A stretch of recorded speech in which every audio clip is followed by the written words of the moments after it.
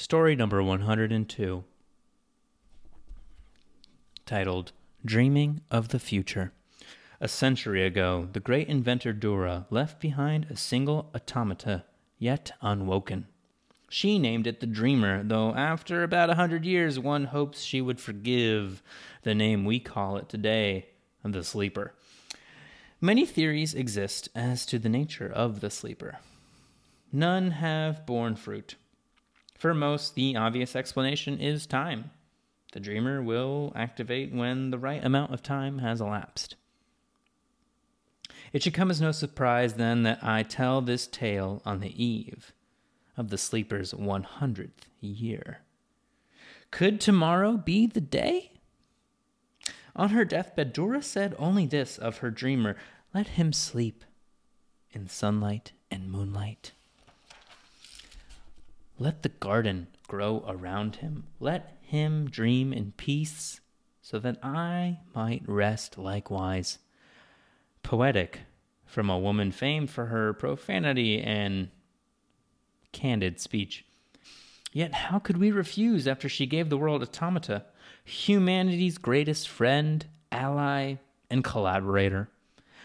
I love, truly love, entertaining fanciful notions of the Sleeper's secret. But let us briefly celebrate the wonder Dura gave us. The line between human and automata is all but erased. It is with joy I report that of my friends, all but one are hybrids, combining billions of years of evolution with the precision of modern engineering. A new era for Earthkind, sparked by that most singular woman, that daredevil dreamer, our foul-mouthed fairy godmother of Dura. Can you imagine Mars, Venus, or Ganymede being colonized without her creations? Imagine us trapped on this rock. That is our lot in life without her. So about the sleepyhead. We know quite a lot. Scanning technology has improved recently, and we now have the highest resolution scans of the Sleeper ever taken. I'll cut to the chase. We found something. In all respects, this is a late Mark V humanoid made of a more expensive, for the time, corrosion-resistant alloy. But what we found is this: a 0.5 millimeter by 0.2 by 0.2 rectangular section in the neural net of the Sleeper. As an aside, we reviewed earlier scans of the Sleeper, and actually the same object is just barely discernible as a slightly large imaging defect. Neural nets, as we all know, are notoriously difficult to scan. So, what is it? Most likely it's nothing. Although it is suspiciously opaque to imaging radiation, I did some digging, and similar style tungsten weights were used in Mark V's to balance weight distribution issues due to lower precision manufacturing.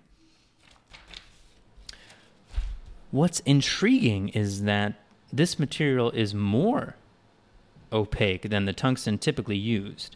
Moreover, it's in a very strange location for a simple weight balance, the inner wall of the Sleeper's neural net. I had the team zip through 10,000 manufacturing manifests for the Mark V's, and not one had a balance weight in a similar spot.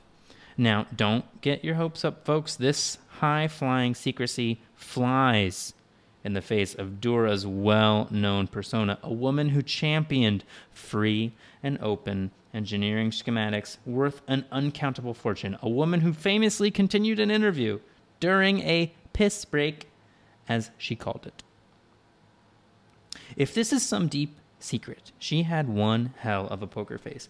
We had one of our imaging experts weigh in on the mystery rectangle, and he had this to say: interesting, but probably nothing.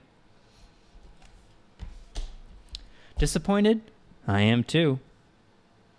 But I've left out one juicy detail that we'll have to wait until tomorrow's 100th-year celebration to find out about.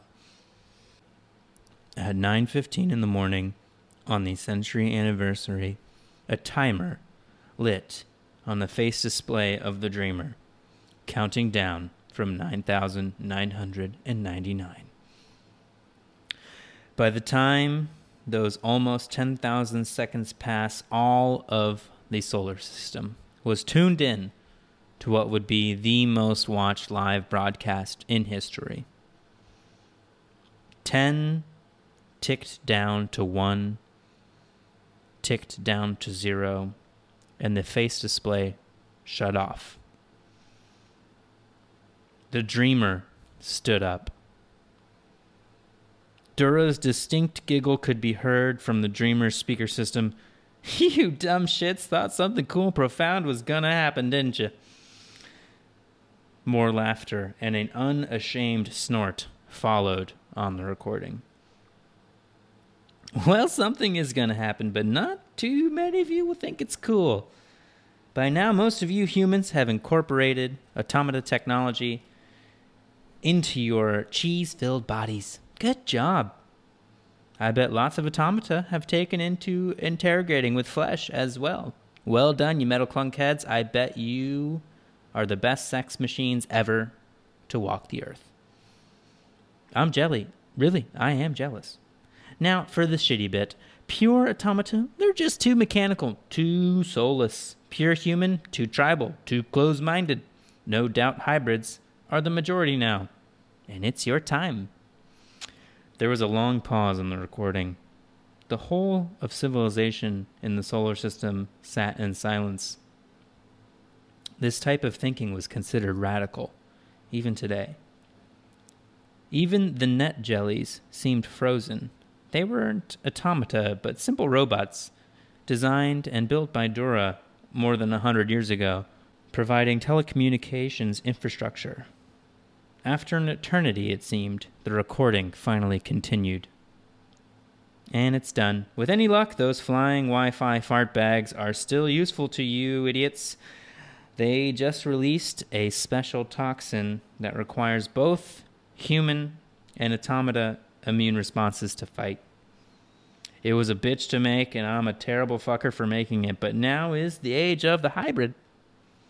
The dreamer sat down, and a pure human boy coughed up blood.